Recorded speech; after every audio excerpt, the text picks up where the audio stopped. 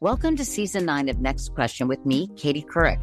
I've got some big news to share with you in our season premiere featuring the one and only Kris Jenner. Oh my gosh, congratulations. That is very, very exciting. And that's just the beginning. We'll also be joined by podcast host Jay Shetty, Hillary Clinton, Renee Fleming, Liz Cheney, and many more. So come on in, take a break from the incessant negativity for a weekly dose of fascinating conversations. Some of them, I promise, will actually put you in a good mood. Listen to Next Question with me, Katie Couric, on the iHeartRadio app, Apple Podcasts, or wherever you get your podcasts.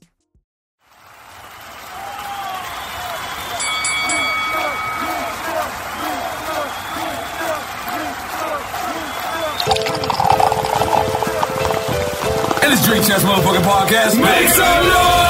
He's a legendary Queens rapper. Hey, Segreed, it's your boy N.O.R.E. He's a Miami hip-hop pioneer. What up, is DJ EFN? Together, they drink it up with some of the biggest players, you know what I mean? in the most professional, unprofessional podcast, and your number one source for drunk facts. It's Drink Champs motherfucking podcast, where every day is New Year's Eve. It's time for Drink Champs. Drink up, motherfucker.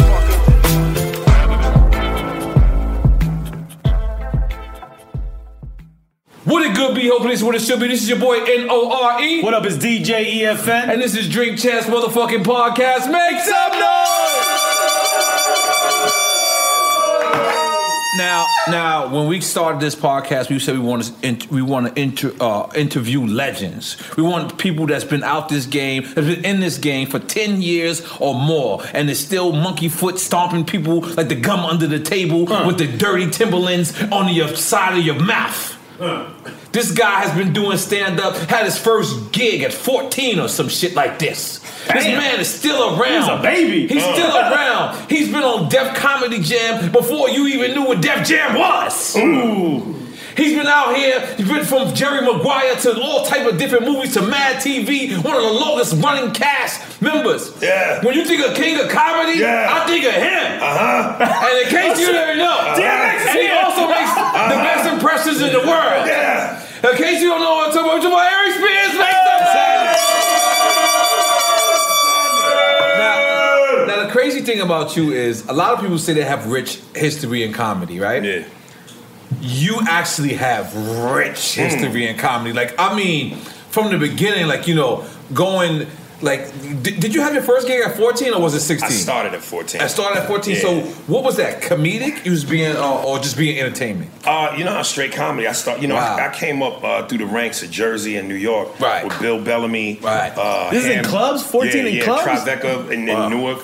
Indigo Blues, Peppermint Lounge, East Orange. I'm so sorry, I gotta come back. Your first show was at Uptown Comedy Club? Was that true? In Harlem, yeah. That was my first show ever. Yeah. That's why when I read your shit, I'm like, is they playing with me? Like, my first show I ever had was at Uptown Comedy Club, and I read that about you. I was like, holy shit. Yeah. But isn't the other one a little colder? Yeah. Come on. You know no pop bottles, nigga. Come on. Yeah, see if that one is colder. But so go ahead. Yeah, I first went to the Improv with my mother and my sister back when you had to draw numbers out of a hat. So we all put in numbers. None of us got it. So I'm, feeling deflated. Right. So I probably pulled my moms aside and said, they got Uptown Comedy Club in Harlem. So, we jumped on the train, went up there. And was it by the Cotton Club? I can't remember. Okay. I mean? What's the numbers though? When you pulling numbers, what does that mean? Just draw numbers in a hat. So to be able to get on stage, open mic night. Open mic. Okay. So I didn't get that. So I said go down to the Uptown. Right. And I really didn't even have material then. I just would do like impressions. So I did like James Brown. So Eddie you Murphy. Started doing impressions from the gate. From the gate. Yeah. Eddie Murphy was my. Yeah, that was my.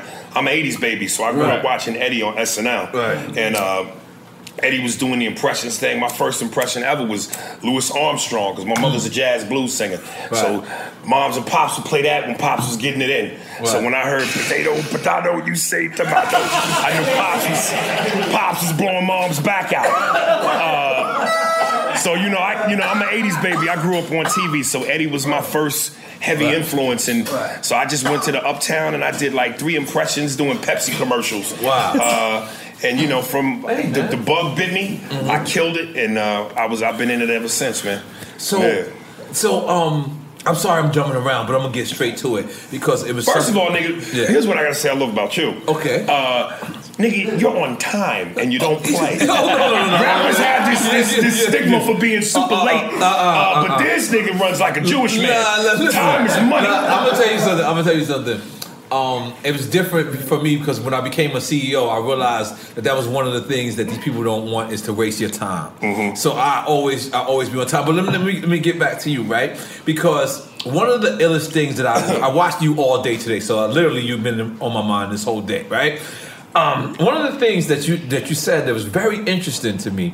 You said when a person does stand up, that's supposed to be all you. It's supposed to be one-on-one with the audience. Yeah. And there's certain people who have help. Do you still feel that way, or is it because the best ones don't have help? Because let me just tell you why. I watched like 3 of your joints. You literally had me in tears. Thank you, bro. So I'm sitting around like, damn. So I could understand your frustration. And when I heard you say it at first, I didn't understand it until I seen your shit. And I said, I can understand how you bust your ass on your shit. You literally, you told a bitch, her pussy tastes like cold French fries. Holy moly, guacamole. How you gonna tell somebody that? Like, oh, my man. So I'm just saying. So are you talking about ghostwriting? Yeah, because basically, right? Yeah. So I look at it like R&B, right? Like, but then when I heard your point of view and you saying, man, if I go out there and I'm busting my ass, like, you expect that? Is that something you still feel, or? Yeah, I mean, because it's like, look, I can't, and maybe that's a question for you to answer. Right. Maybe it's different in the rap game because I know some rappers have ghostwriters. Right. No, but I don't like that. I know for comedy, the best motherfuckers is you, because you know every comic wants to come out and have their joke be a grand slam home run. Right. That's always the intention. Right. But that's not always the case. From the time you say hello to the time you say goodnight and everything in between, we want every joke to be a Mike Tyson punch from the 80s. Everything is thrown with bad intentions. Not Mike now, who's smoking weed. Not Mike now. Mike got his fun sweet. I can't take Mike right now. No, when he's smoking weed, I don't know, Mike. I don't know. But we all want everything to be. Michael still fuck y'all up. Don't get it twisted. But you know, as you sit there as an artist and you mold that piece of clay, you looking for perfection. You're looking for your piece to be the Mona Lisa. Right. And it's like, if someone comes along and gives you, like sometimes when you do a joke, you might not have it where it's perfect yet. You're missing a key ingredient, whether it's a facial expression, a physical move, a one-liner. And if somebody comes to you and goes, hey, do this face, add this little thing right here. And that's the difference between where your shit was here to now here. That's you or that's them. That's the steroid. Somebody just gave you the steroid to make you do what you gotta do. So for you to be able to take on your own accord and create that shit with no help to where you got a classic, that's you. You the artist. You the only one that did that. But if somebody gives you that key ingredient to make your gumbo the winning gumbo, is it you? That's what I'm saying. Is either or wrong or right? I mean, it depends on from an artist on the individual. It's on the individual. Right. You know, what you striving for. Right. You know what I'm saying? Like when I talked about, you know, the Kevin Hart situation, motherfuckers was like, well, you know, Richard Pryor had Paul Mooney. Correction. Yeah. Paul Mooney wrote for Richard Pryor on the Richard Pryor Show. Right. That's a TV show. That's not stand-up. Right. For a TV show, there's a lot of parts in that. It's an ensemble cast. You need writers. It's TV. It's writing for TV. Right. But for stand-up, that's boxing. That's you. Ain't nobody in that ring but you. That's how it should be. Yo, like when you said it, I really suggest. The way you put it I really suggest people go and like look up what you do, because the thing about it is, like, you know, I got to look at the comments because this is what I got to do. And look real quick, because I'm only no problem. I don't want to cut you off. No problem. But please. I even had somebody say in the YouTube comments when I said that, well, dog, if you look at the credits for Raw, it says Robert Townsend and Kean Ivory Wayans. They didn't write his stand-up. They wrote the skit in the beginning. Kicked him in the ding-ding. Thank you. That's what they did. Eddie wrote his own stand-up. And even Paul Mooney said in an interview, I don't write for Richard. Richard was a genius, nigga. I didn't have to write for Richard. When you watch Richard, I would watch Richard and go, nigga, that's genius. Richard did not need my help. All already a bitch. Nigga, stop with that goddamn. That nigga's scaring me. You know niggas don't like loud noises. White men made noises like that. So, yeah. One of the craziest lines I heard you say was, you said everybody is a little bit racist. Yeah. Now, I agree with that, but I want to correct the statement because racist implies that you have some type of power. So I want to say everybody's prejudiced. Yes. Everyone's prejudiced. Because when you look up the real definition of racism, and again, that's a Paul Mooney spoke on that and said, you know, when you look up racist, by definition, I can't be racist. You can't because it's about power. Right, so you're right. Yeah. So when I heard you say that, and I'm so sorry to my people, but if I was to, you know, go outside right now, and I was to see an Asian person get into a car accident, it doesn't matter who the other person is. I would automatically be like, I think it's that person. Like, I'm just saying, I have never seen an Asian actually get into an accident, but from what I've heard, I think that they're not good drivers. Because now that's a stereotype. That's a stereotype. But stereotypes exist because there's truth to it. Because it's truth to it. Because I love watermelon and fried chicken. I ain't gonna lie. It doesn't apply to every single person, but there's a good amount of numbers. Of course. Right. You know, I always tell people, it's like, look, do all black women have fat asses? No. I've seen black women with asses flat as notebook paper. It's like, nigga, there's white tigers in the wild. They do exist, but that's not the norm. Most black women have big asses, but white tigers exist. Yo, so I really agree with that because like it's certain the white tigers. No, it's stereotypes. There's certain stereotypes that's 100% dead on. You know what I'm saying? Like us liking chicken, like Latinos Comedy and wouldn't blacks. be funny without stereotypes. Absolutely. Let's just be honest about it. You know Latinos and blacks. We fucking love chicken. Listen, white people love chicken too, but it's more of a passion with us. That's why we keep hot sauce in our glove compartment. Yeah, that's real. White people don't keep it. They not equipped with hot sauce, nigga. That's real. You know what I mean? So y'all keep hot sauce in your glove compartment? Absolutely. Yeah. I ain't gonna lie. Absolutely. I ain't gonna lie. Frank's, are you a Frank's guy? What kind of hot sauce? Spicy ketchup, nigga. Step up. Oh! Tabasco is hot sauce. No. You a spicy. Tabasco's whack, man. Tabasco's whack. If the hot sauce don't... Tabasco's whack. I like Cholula, man. I like what's the Hispanic shit? What's the LA shit? Tapatio. What's the LA shit? What's the LA shit? That's it, Tapatio. No, it sounds Asian. Is it Tapatio? Oh no, you're thinking of the wasabi. No, man. Shut up. I think I know what he's talking about. Sriracha. They come in that clear bottle with the green tip. That ain't necessarily hot sauce. It is, but it isn't. It's LA hot sauce. It's LA. It's like tires. I ain't gonna lie. I only see that shit in Korean. LA. And you live in LA, like so you were born in Jersey. Is that correct? New York. New York. Yeah. Then you moved to Jersey.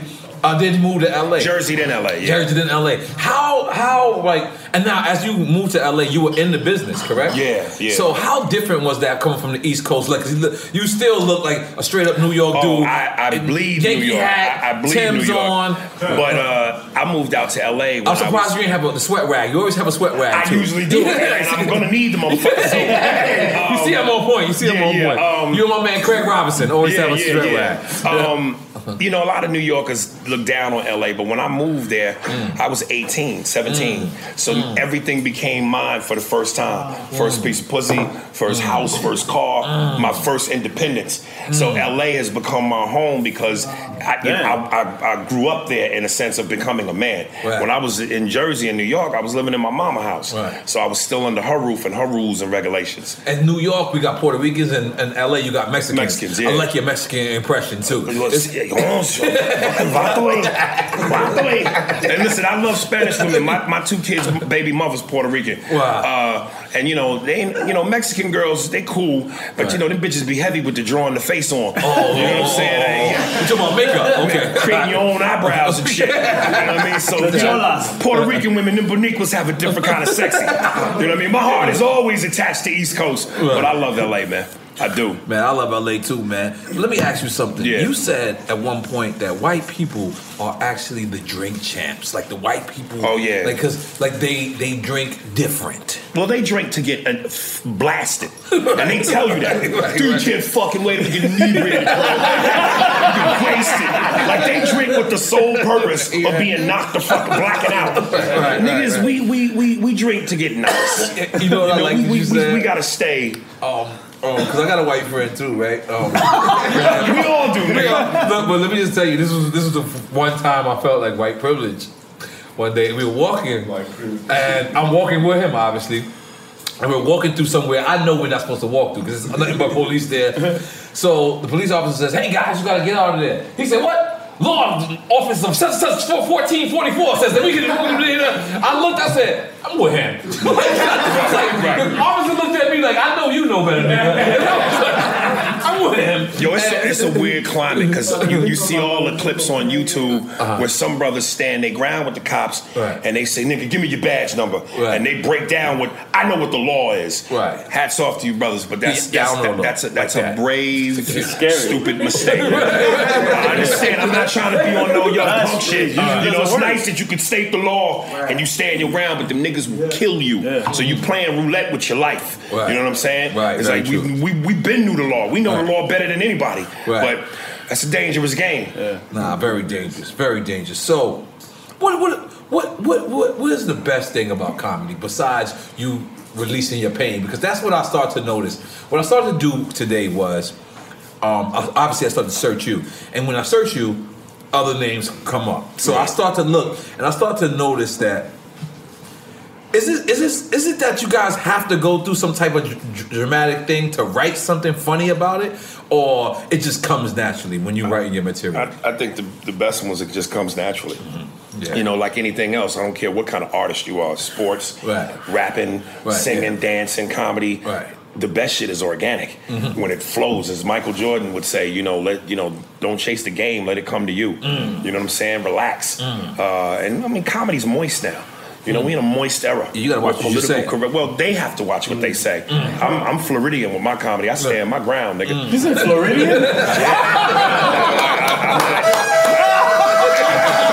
Listen, and I'm playing a weird game because while everybody's looking to conform to the status quo, because everybody's worried about the climate of sensitivity, I really believe that this shit is going to be a backlash and it's going to come back around. And when it does, I want people to be able to say he never wavered.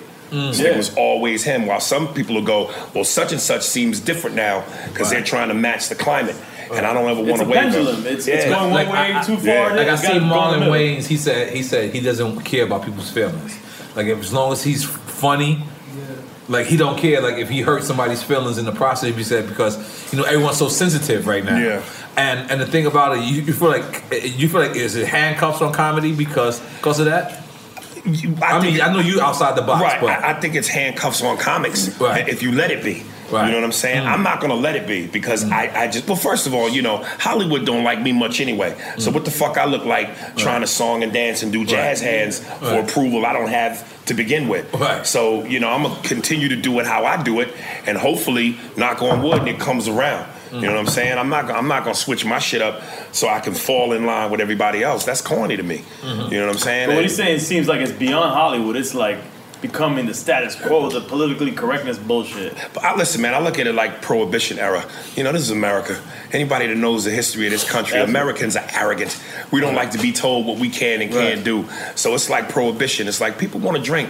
They want to have a good time. They don't want nothing to take away from having a good time. So if being not politically correct and saying wild shit because that's how you feel provides an entertainment for an audience, people are going to want that. Because they're going to get tired of being told, political correctness. And it's going to backlash. And when it does, like I said, I want to be one of the people that they go, also, he stood his ground. He didn't fake it. I see one special you said, I say the N word, I say the F word, and the C word. I say all that shit. Right. I make fun of midgets. Right. Gays, I ain't gonna put the midget shit was hilarious. Yeah, nigga. I mean, it seemed that comedy would be the pinnacle of what it's supposed to be. Supposedly the U.S. stands for. I total wanted freedom. to name a group of mine called the Retards. Right. But I was very scared. You had a group called the Total Retards? Retards? No. First off, I was in a gang called the Retards. A gang?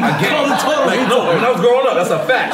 So when I became famous, I was like, this is the dopest name in the world. Like, let me just go with it. But then I was like, damn, all the politically correctness. Until you said Wait, that. the gang was worried about politically correctness? I mean, it was me. I was Noriega at the time, nigga. I was trying to get some money, nigga. So I was like, yeah. And I was like, you know what? Certain people were offended, but I didn't mean it how they was taking it. Right. I meant it in like, you know, we're retarded. Not like, that retarded, this retarded. Yeah, not I actually do a joke where I know, I seen about the cerebral palsy with peanut butter. Yeah. I said at some point, I said, you know how black people keep hot sauce in their glove compartment. It's like, nigga, I keep Skip peanut butter in case I run into a retarded bitch. You know what I mean? I smear the peanut butter and jack off like, bitch, this PB&B and J is gonna be. This peanut butter blowjob gonna be epic, nigga. You know, get your dick licked by a retarded bitch. You put peanut butter on the dick. With that tongue action, shit. Yeah. Big up to everybody handicapped. Because we're not talking about handicaps. But here's the thing. Here's what's funny about it. When I've had people show up at my shows that are mentally challenged, retarded, they love it. They want to be made fun of just like it. They don't want to be looked at as victims. I've had them come up and go, man, they fucking love it. They love it. Yeah. Nobody wants to be in seclusion from, you know, being a part of what's deemed everybody else. You know, fuck that shit. Is there such thing as going too far in comedy? Yeah, but like Dave Chappelle said, you don't know where the line is till you cross it. You know what I'm saying? Yeah. So you got to cross it. I do a joke right now where I make fun of Dr. King getting assassinated because really he was on the balcony after he was eating pussy in the motel room. I wasn't ready. So you know, but when you hear the joke, I did hear King was out though. I did hear King was out here slinging. He was going in. He was on the balcony like, oh, that pussy was tried to deny it. My blackness tried to deny it. That's historic. It's historically known. He went in. Yeah, my blackness tried to deny it. Like, you know, to this day, I'm changing the subject. Let me tell you something. Here's what's OJ ain't do it. OJ did not do it. Here's what's great about comedy. OJ did not do it, my nigga. I hung out with OJ. I've been around accident murderers. I've been around purpose murderers. OJ ain't got it in him. I don't know if it's my blackness taking over. It's a little bit of your blackness. It's a little bit. But I swear to God, I look at the juice and I be like, but now, this is what does make me. Come on, man. He told us, basically. Stop. Don't say he really did. Stop these guys. Don't be spreading You told him your original member of Murder. He said, yeah. Yeah, but that's the thing about OJ. He plays on it. He definitely plays on it. You're right. He definitely plays on it. That's a bullshit. Like, I did notice that. I don't think he did it. I seriously don't think he did it. Like, I know I was playing really earlier. Don't think he did no, it? I really don't think he did it. I really don't think Michael Jackson did it neither. I mean, why did we have to go there? But let me ask you, why, like, are you really saying him and Michael didn't do it because that's your blackness? I never met Michael. I met OJ. And there were certain things. Now, he could be a great actor. He did do Naked Gun. Yeah, all three of them. That wasn't the best thespian movie. To me, it was. You don't understand. To me, that's a masterpiece. My brother. To me, but I didn't I know people who have that bad gene in them, that bad such as I'm trying to look at it. It's either he's a great actor or he really don't have that in it to him. Now, I can't say that he, like the person that did it, didn't call him after and say I did it, and he said he held it down from there. But him actually doing it, I just can't see it. You think R. Kelly did it? Oh yeah, I could have did that. Yeah, but let me tell you why. I'm gonna tell you why. There's a why on this? Huh? I'm gonna tell you why. You on video? Don't do it. I also did a record with R. Kelly. I'll be honest. I'm telling the truth. It's the only record that I got that sold over 10 million. I have no other record that's so I keep my plaque. Okay? Your plaque is dirty. It is dirty. I actually ordered another one because I lost it, right? So anyway. So when I went to record with R. Kelly, it's actually the same story that Puff Daddy had. He was actually playing basketball. I'm in Chicago, and I'm like, I didn't feel important. Like, what the fuck am I waiting around watching this grown-ass man play fucking basketball? So he said, yo, if you want, you can just go to the studio and lay the verse. So I went to the studio, and in each studio, I saw a bed. Oh. Mind you. Bunk beds?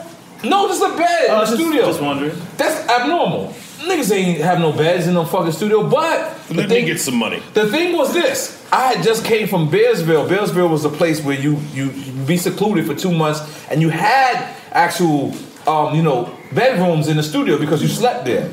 So it never rung the alarm to me until I watched the documentary. When I watched the documentary, and he was like, each girl had beds in their studio, I was like, oh shit, I done saw that. Like, I done literally saw that. But that's the reason why I believe and I actually did see him eat somebody's ass.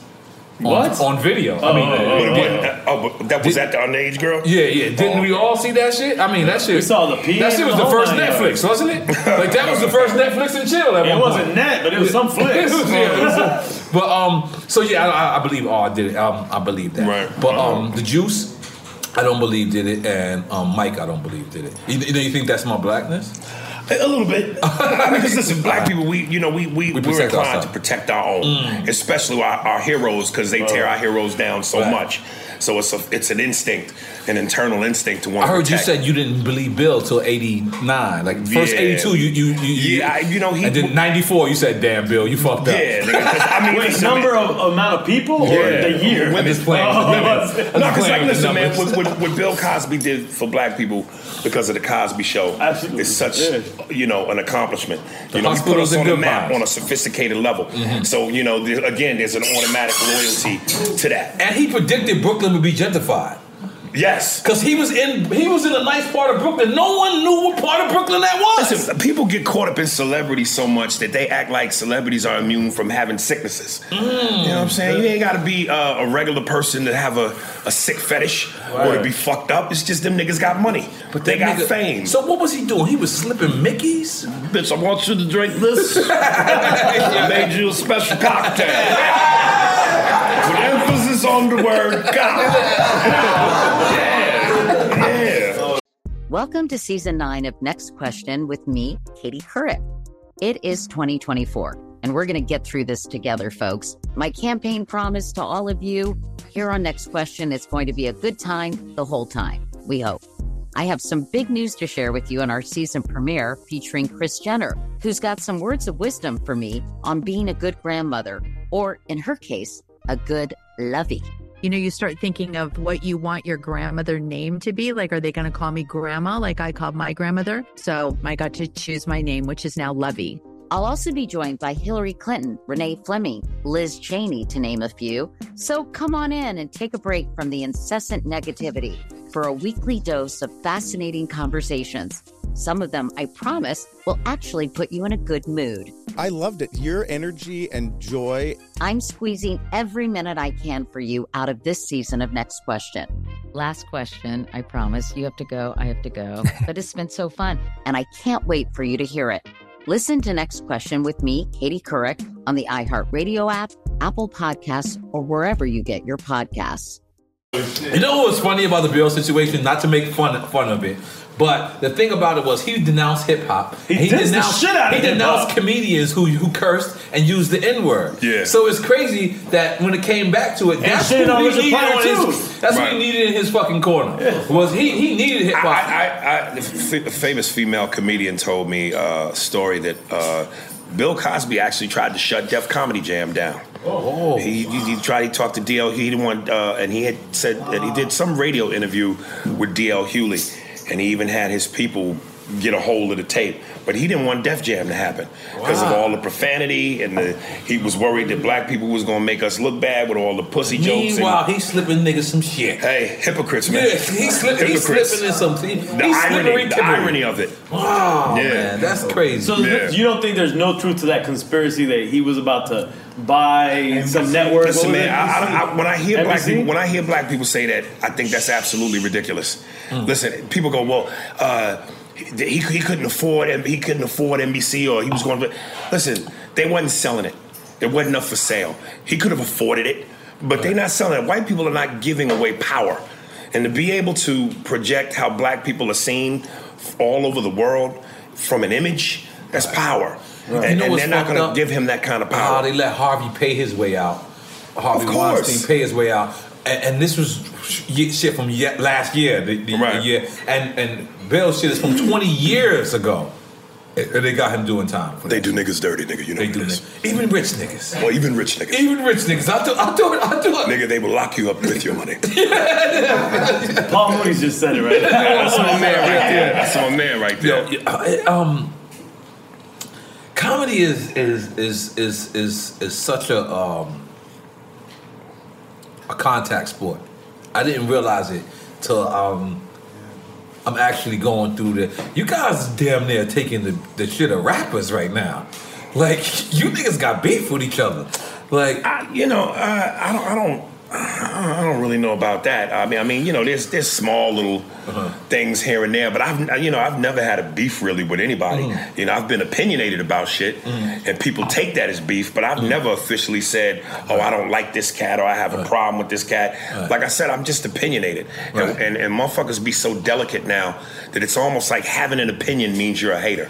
Not going with the grain means you a hater. That's true. And it's like, why am I wrong just because I don't agree with your assessment? No, you can have an opinion person. sometimes, but sometimes it just can't be publicly. Because anytime you voice an opinion publicly, then a person can publicly react to that opinion, and then it just keeps going on. So sometimes if I have something bad to say about something, or if I don't like something about somebody, I just don't say it because I know they're going to take it as I'm hating, as opposed to having that opinion. Well, I know, but I think that's unfortunate that you have to shun your thoughts because you worried about being labeled a hater. I think that's one of the most overused words in the world. It's like, if it'd be one thing if I said, "Oh, this person is garbage" as a comedian. And again, I've never said that about anybody that I've been accused of saying that about. I just had a difference of opinion. You know what I'm saying? Sometimes I can recognize the genius in a comic, but he don't necessarily make me laugh. I'm not saying he's a bad comic. He just don't do it for me. But I see the genius. I see the genius in it. So how about you? Because we've heard your opinions on people getting ghosts written for. But how about you? Has people come to you and say, "Yo, Ari, I want you to write this for me. I want you to help out with this." And then what's your stance on that? Towards that community? Yeah, and I say no. Wait, what? Yeah, man, because I can't be your voice. Wow. You know what I'm saying? Plus, for me to write for you, I'm too busy going to be thinking about how I would do it to make it as funny as it could be. And what I might give it, you might not be comfortable with. You know what I'm saying? I can make a suggestion, and if you follow it, that's so you're on saying you. that towards stand-up? But stand-up. But if a person comes to you for a movie script, like that's something different. That's different. That's different. But stand-up, you wanted to come from the man, because again, like I said, my heroes in life, Michael Jordan, Ali, Tyson, and I try to approach my comedy like Tyson in the 80s. Like I said, I want like every joke to try to knock your head into the nosebleeds. I don't want no soft spots in my set. Like when I look at some of the greatest rappers, you buy a Nas album, a Jay-Z album, a Jadakiss album from track 1 to 22. You might get one track or two that you go, that's all right. But the rest, you like, yo, there's no weak spots. Right. So I don't want to be one of these comics who come out and do an hour, you go, 15 minutes was great. Right. The other 10, and then the next 5 was kind of strong. I want from hello to good night for you to be checking your tear ducts and you getting an ab workout. I'm trying to destroy it. You was killing this. So let me ask you, what do you like more? Being on film, like recording like movies or things like that, or being on stand-up? They all got they blessings and they curse. From a stand-up, from an ego standpoint, nothing is more gratifying than being a comedian, because that's all you. You're the producer, the writer, director, you're the star.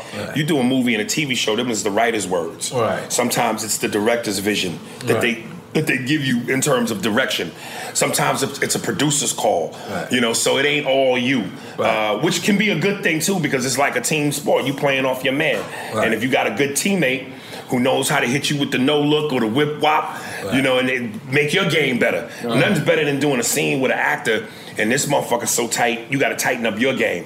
So now you're on the same team, but you're competing. You know what I mean? Because he's like, okay, I got to step my shit up because this nigga's a beast.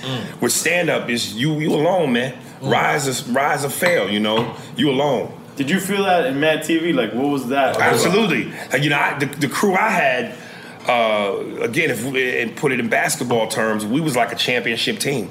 You know, we knew where we had to be. We knew each other's weaknesses, each other's good spots. We knew where the person liked the ball. So we just knew how to play off of each other in such a strong way that it made for a great show. Unfortunately, you know, we wasn't Saturday Night Live. Yeah, damn near. Was it a vibe that was your just opposite, like, oh yeah, like your rival in a sense? We were their competition, but the fact of the matter is, no matter how good we were, it's like, you know, the NFL versus the CFL. You know, Saturday Night Live is big leagues. That's NFL, man. And you know, the people that watched us would say, you guys are way better than them, but we ain't them. You know what I'm saying? They was the bully on the block, no matter how bad they were. Let me big up to Shine Papers real quick. We smoking these out, and I ain't even smoking, nigga. Come on, you got it. I'm gonna ask because I have something special for you. Oh, did you? Yes. Yeah, nigga, I did the smoke box with Be Real twice, and I tapped out. Oh, okay, yeah, I ain't gonna lie, nigga. You got the smoke champs with you? No, I don't. But let me big up to Be Real, because the smoke box is very ill. But I'm gonna be honest. I don't like hot boxing. Like, even when I'm in my whip and I smoke, I gotta roll the window down a little bit. So big him up, because he does that shit every motherfucking day. Woo. You know what I'm saying? Every motherfucking day. So one thing you said, you quoted a statistic. You said Obama had 97% of the black vote. Yeah. I didn't know that. Well, yeah, it was pretty much up there. It was pretty much all of it. Wow. Yeah, the ones who didn't vote for him was the cool niggas. Or people that just didn't vote. No, it's the cool niggas, though. If he'd had the cool niggas, too, he'd have been at 100. Right. That's crazy, man. And you also said you don't smoke weed with Asians. Yeah, that's specific as a motherfucker. Why are you so damn specific with that shit? Let me tell you something. Some of that shit is you know, it's entertainment. You know what I mean? I would smoke weed. I think he was looking at your MySpace page. No, that shit ain't around. I would smoke weed with Asians, but the punchline lies in the stereotype. You know what I mean? Yeah. In the eyes. Because, you know, I don't want to smoke with somebody that looks like they dead and blow my high. And their eyes is 3/4 closed. So. Now, I've heard you say this before, and I'm very, very curious to actually hear you say this in person. You said that you thought you were blackballed at one point. I still do. Okay. Now, for people who's not aware of what blackball means, right? Right. Can you describe what blackball is, and then not only that, say why you felt you were being blackballed? You know, blackball is when they put you in the book. You know what I'm saying? Where it's like, you know, it don't matter how talented you are, if you in the book, they not fucking with you. And listen, do I technically know for a fact that I am? Of course not. Right. And every now and then, you know, I book a job here and there, so maybe I'm not. But I don't think I'm on the top of the list when it comes time to cast for certain projects or whatever project. Right. And that's partly because, you know, again, I'm opinionated, man, and I tend not to hold back. Right. And I, you know, I'm not out here trying to maliciously say things for effect. Right. I'm just telling you how I feel, telling you what I think, and giving it to you honestly. And I talk a lot about race in interviews. You know, when I've done a lot of my Vlad TV interviews, the thing I said about the white people in the Jedi mind trick. Right. You know, when you read the comments, white folks, the mayonnaise people don't be happy, man. You know what I mean? Because that truth is tough. But was it a specific moment where you was like, you know what? I feel like I'm blackballed from this moment. Like, nah, not really a specific moment. It's just a vibe that I feel. You know. Well, actually, here, let me tell you. Kevin Hart, I think he still has a cartoon coming out where, you know, that thing in his joke where he goes, all right. And in the cartoon, I auditioned for the role of his dad. You know, so, you know, Kevin has his own voice. Obviously, he's going to do it like himself. And I put a little flavor into what my interpretation of what his dad would be. And I had hosted the Avian Porn Awards. I think was it last year, I think. So you hosted the Avian Porn Awards? Yeah. Wait, is that a porn? A porn award. I thought that was a play on words. That's the Oscar No, award. that's the Oscars of porn. Oh, holy moly, go ahead. So we had a pre-party in LA, and How do you get chosen for that though? They called my agent up and was like, we want him to to host the porn awards and shit. Okay. Yeah. And they be having top shelf musical guests. I mean, the one I did. It's huge. It's a huge production. Yeah. I just wonder how Lil you Wayne came up did with the one that I did. But at the pre-porn party, my manager came up to me and was like, I gotta tell you, the cartoon you auditioned for, Kevin wanted you. Everybody wanted you. You was on the 4th and goal. And then the president of Fox said, who? Oh, not that guy. Oh. Yeah. So, and Kevin, as powerful as he is, he can't override the head of Fox. Wow. So the president was just, no, not that guy. Wow. You know what I mean? So, yeah. And why would you think that would come from? Because, again, shit that I say. Because you ain't having like a personal relationship where you told him to suck your dick personally, right? You can't pinpoint what you said that might have caused You ain't tell the president of Fox one day and No. Fuck you, nigga. No. That would be Dave Chappelle's When Keeping It Real Goes Wrong. Okay. Nah, man, I just, again, when you look, you could go through my whole Vlad TV catalog. And you could have said anything. It could have been, yeah. So, and even on social media, and I'm trying to get better with it. But when I read comments about race and white people say certain things that rub me wrong or it's just so fucking outlandish, I go at them. You know what I'm saying? And even when black people, anybody race as far as that concerned, says something wild about me, instead of just going, let me ignore it, I turn in the Scarface balcony scene. Right. Fuck you fuck with you fucking with the best. I told you a long time ago. I turn into that nigga. And maybe that's a detriment. Maybe I need to stop doing that. Right. But you've been in big productions from like Mad TV to Jerry Maguire. Where was a moment where you thought that, you know what, these people are leaning on me and they don't want to see me succeed? And is that when you went stronger towards stand-up? Because they can't control your stand-up. Well, no, but stand-up was the first thing ever. So that was the bread and butter. So that was always going to come first. And again, that's why I'm saying it's tricky. I got this boogeyman imagination going on because, again, there's not any one specific thing or there's nothing I can point to and go, for sure I know that's the case. Okay. But my spidey sense is tingling, nigga. And I just, something just feels, because for me to have been in this game for as long as I've been, and for me, and I don't want to come off like I'm, on some cocky shit, but for me to bring it the way I've brought it, there's no fucking reason why I shouldn't be bigger than what I am. And I know that sounds vain, but I don't mind saying that because I'm with a rapper, and y'all the most vain niggas in the game. I wish comics had a license to be that vain and it still be acceptable. Only rappers have a green light to say, I'm the best, and it flies. That's a part of no one else can do that. Right. No, I mean, comedy is slowly but surely reminding me more and more of hip hop every day. Because there's certain components that I it's very hip hop. Yeah, no, it's very hip hop. Like before, it wasn't. Hold on now. Hold on now. Mr. Lee trying to get us drunk. Hold on now. You start with me too? What the fuck I do? Me too.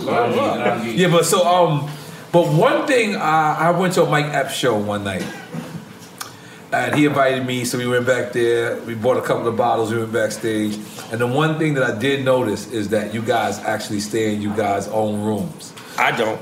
Oh, okay, all right. See, I did. And this is why I'm telling you, like I'm just cut different.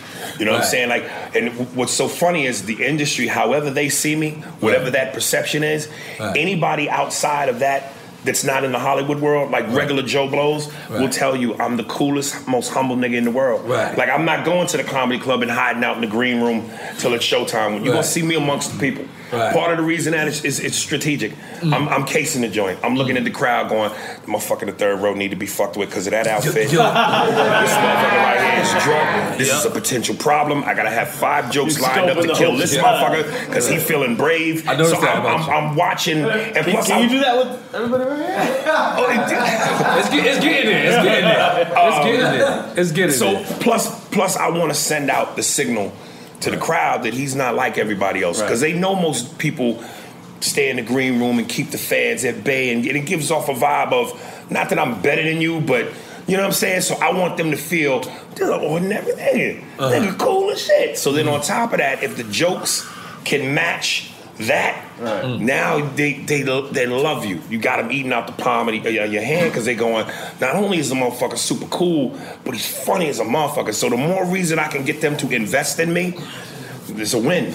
Nah, that's one thing, man. I kid you not, I was going through as much of his discography, as much as I can, and the movies, you're hilarious, but I can tell 1,000,000%, no, they cannot fuck with you on that stage. Like, there's not a lot of people, like, the way your timing, the way you just sit around, like, you can tell you're comfortable in that. You're like on the stage, like how I'm comfortable on the toilet. Right. Like, I'm just ill on the toilet. Like I'm A1 on the toilet bowl. Like I'm a good shitter. You know what I'm saying? Like, and you get on, and you're really. Is that what you is that something that inspires you, a crowd, to play off of the crowd? Yeah, I mean, listen. Once upon a time ago, my crowd work was none. Only to say I didn't do it. Okay. I stuck to the script. You know, every jokes. comic's jokes is like the playbook. I wouldn't go outside to play. I'm not calling an audible. But if you really want to be great, you should be able to do a little bit of it all. Right. Improv, political humor, race humor. If you get more impressions, it's a specific thing. But you should be able to have every facet of your game tight. Right. And big shout out to Joe Torre and D.L. Hewley, because they were two of the masters of crowd work. Joe eat your ass a lot. Joe, I even heard recently where Joe did some shit that even made me go, I don't know if I'll do that. Right. He was on stage and somebody was fucking up, and he made a joke about their mother. And then the person got mad, said, hey man, don't talk about my mother dead. He said, well then I'll dig the bitch up and find something to joke about her. I just swear, nigga. He went a little too far. I mean, like I said, you don't know where the line is till you cross it. You cross it, that's true. But hey, listen, I've had motherfuckers want to fight me. You ain't a good comic unless a motherfucker want to throw hands with you. I've had people wait for me after. One nigga in Orlando had on a sleeveless denim vest. And I was like, nigga, when the last time you seen a nigga rock denim, much less sleeveless? So I just kept making jokes about his sleeveless vest. And finally he got mad towards the end of the show and got up and said, fuck you, nigga. Fuck you, I'll be back. I said, what you gonna do? Come back and beat me with the sleeves? Nigga, when I got off that stage, the only thing stopped him from getting to me was the security, because he was talking to security, and once he seen me come out to come sell my merch, he rushed, and security grabbed him up. But yeah, man, when you touch nerves, nigga. That's well, let me just tell you, we don't know if you know what our show is about. Our show is about giving people their flowers when they can smell them. So many people want to say how great you are when you pass away, or you get sick, or you something. We don't want to do that. We want to tell you that in your face. Face to face, and tell you, yo, you're hilarious. You do what you bring to this world. We appreciate it, and we want to say that we salute you while you here, brother. My man, appreciate salute. it, man. And this is called Maya Baka Ping Pong. Okay, let's go. Salute. Oh shit. I don't like it. I don't miss that shit at all. That shit tastes like Jaeger. Yeah. Bro, he should say Jaeger. That's like a compliment. Like, that's a compliment. Ancient shiny secret. That's like a compliment. Oh my God. So we do this with all guests because you know why? You know what the crazy thing is? Cardinal Official.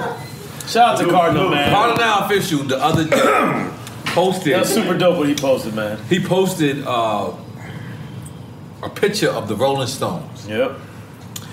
And I think the guy that was Mick Jagger. Mick Jagger. Yeah. Was he part of the Rolling Stones? Yeah, I'm loose. Yeah. Okay. So he posted a picture of Mick Jagger and said, look, he's on the road with the Rolling Stones. I think Mick Jagger's like 70 years old. Mad old. So he said that the older Mick Jagger got, the more revered he became in his community. And the show was crazy. He said the show was packed. Show was packed. People going crazy. The older we get, the more that they say we're washed up. Or they say, you know, and that's fucked up in our community. So we started this show to say, you know what? We don't want to interview the new guys. We don't. Who's the one saying we washed up? Who's saying that? It's the community. It's our community. It's the. So you mean regular Joes within the community? Mainstream bullshit. It's just when you in this business for more than 12 years, people just feel like they're used to you. So you're just supposed to be. They don't feel like you're a gift no more. You know what I'm saying? I'm talking about. I'm including ourselves. I'm including.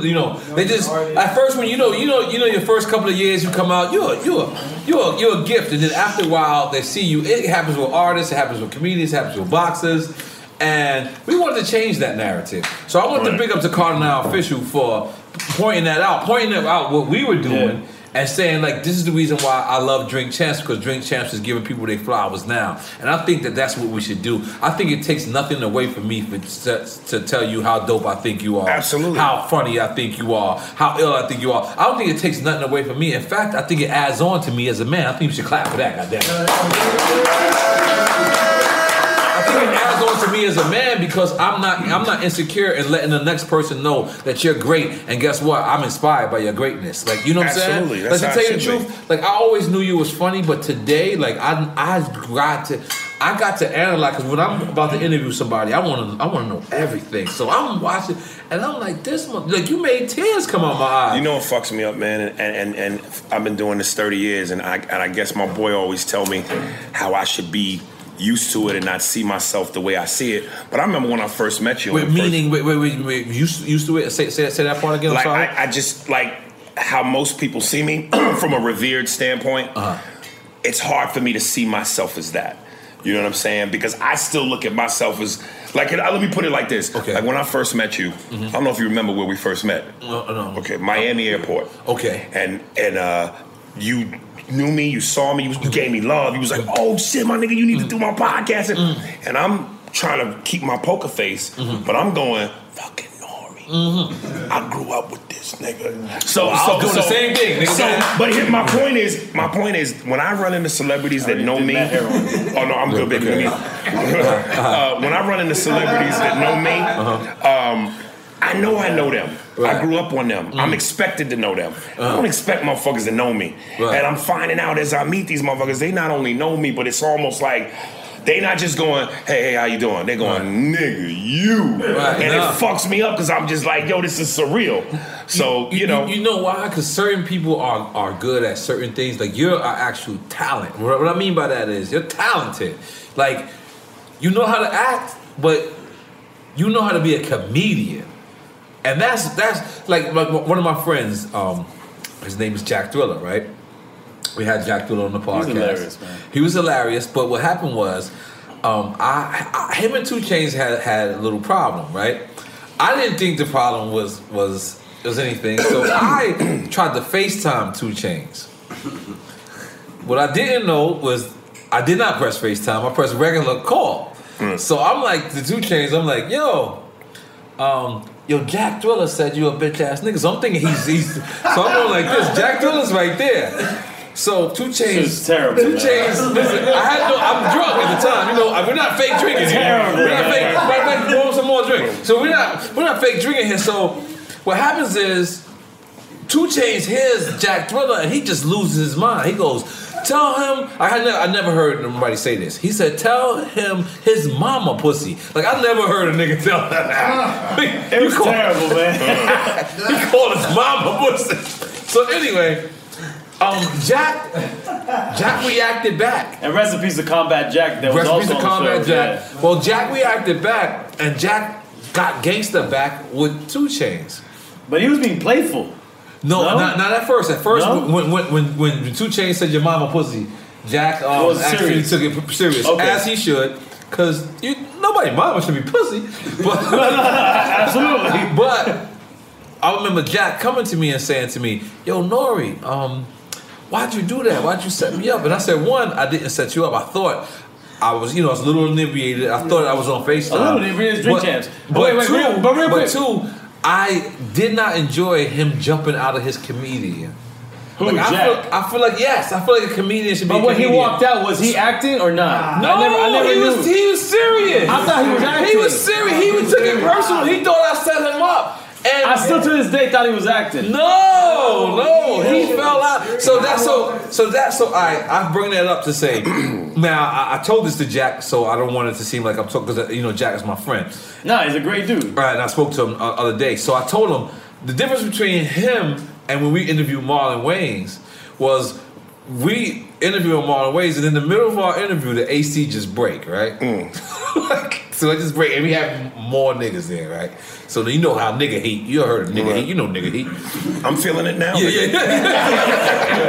So we had nigga heat. So now Marlon is sweating like a motherfucker, but we got to play our cool. We got to act like we've been doing this. Right. So Marlon at no point broke his comedianism. Like he stayed. You know what I'm trying to say? Yeah, I do. Like he stayed in character. In character, like at all. And to me, that's what a real comedian is. You know what I'm saying? Am I bugging? Because I'm not 24 hours a rapper. I'm telling you the truth. I think. Listen, I don't. Again, and this is where I need to tread lightly. Okay. Because based on certain things I would naturally say, it will be perceived. Let's get a little shot of Tiger ways. You know, some dudes are characters because that's their shtick. It's their shtick. Okay. I think some of the greatest comedians don't do shtick. They're funny naturally. Like no stick is a gimmick? A gimmick. Okay. And when you're funny naturally, you don't have to turn it. You don't have to do a shtick. It comes when you want it to come. You don't have to it turn it comes on. when it needs to come. You know, I think if I had to sit here and be Aries the funny guy the entire way, well then how do we know who you are? Like, you're not showing us who you are. You're showing us your stand up. You know, why does let me see if you have insight, nigga. You know what I'm saying? Nah, that's real deep. I ain't gonna front. These shots is like I'm not gonna say no name. Okay. But you know, some comics' talent doesn't match their arrogance. Like, you know what I'm saying? You there's some comics who will come in the club with dark shades on. They give specific orders to the wait staff. Don't look them in the eye. Don't talk to them. And they have a swagger like they shit don't stink. And it's like, nigga, if you're going to do that, you gotta be Dave Chappelle. They coming on looking like Eddie Murphy, but they sound like Pauly Shore. Yeah. Okay. And it's like, nigga, your talent doesn't match your arrogance. Pauly Shore, man. Let Pauly Shore live.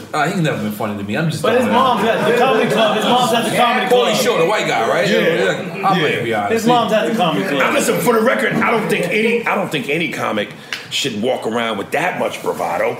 But if you're going to, you gotta be a bad motherfucker. Rest in peace, Patrice O'Neal. Yo, look, he's in my notes. Hold on, look. So you know, he's in. Well, I'm gonna show you because I don't want niggas to think he goes right in my interview right now. This nigga keeps saying my next question. Everything he keeps saying. Before you get to your next question, let me just go back for a second. Okay. Like when I told you how you and I met, and this is why I say this shit is so surreal to me. Let me tell you my Nas story, and I think Nas is one of the greatest rappers of all time. You know, and it's when I get into these debates with these young kids about rap who can't rap to begin with, I say this nigga made a song called Rewind. He rapped backwards. Nigga, I was smoking L. You know how hard it is for me to write forward? Right. This nigga wrote backwards, and it was a beast. So I'm in the Laugh Factory one night, and I'm on the balcony level. It's 2 levels. And I see Khalees, and this is when him and Khalees was married. I didn't know he was there, but I seen Khalees.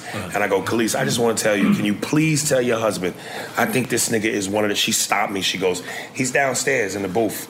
He loves you. Right. So I go down there, and I think I called my man over here, Ivan, my boy who's here with me now when it happened. Big up Ivan.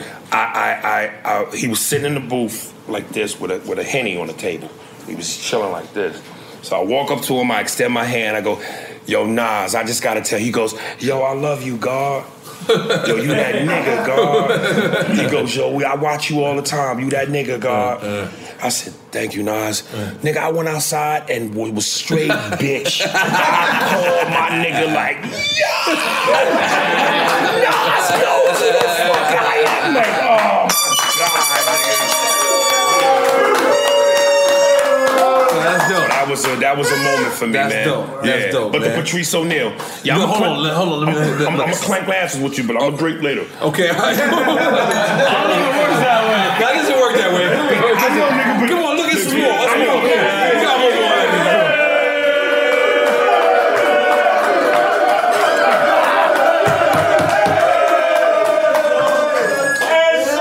on. Y'all niggas turned into a white fraternity.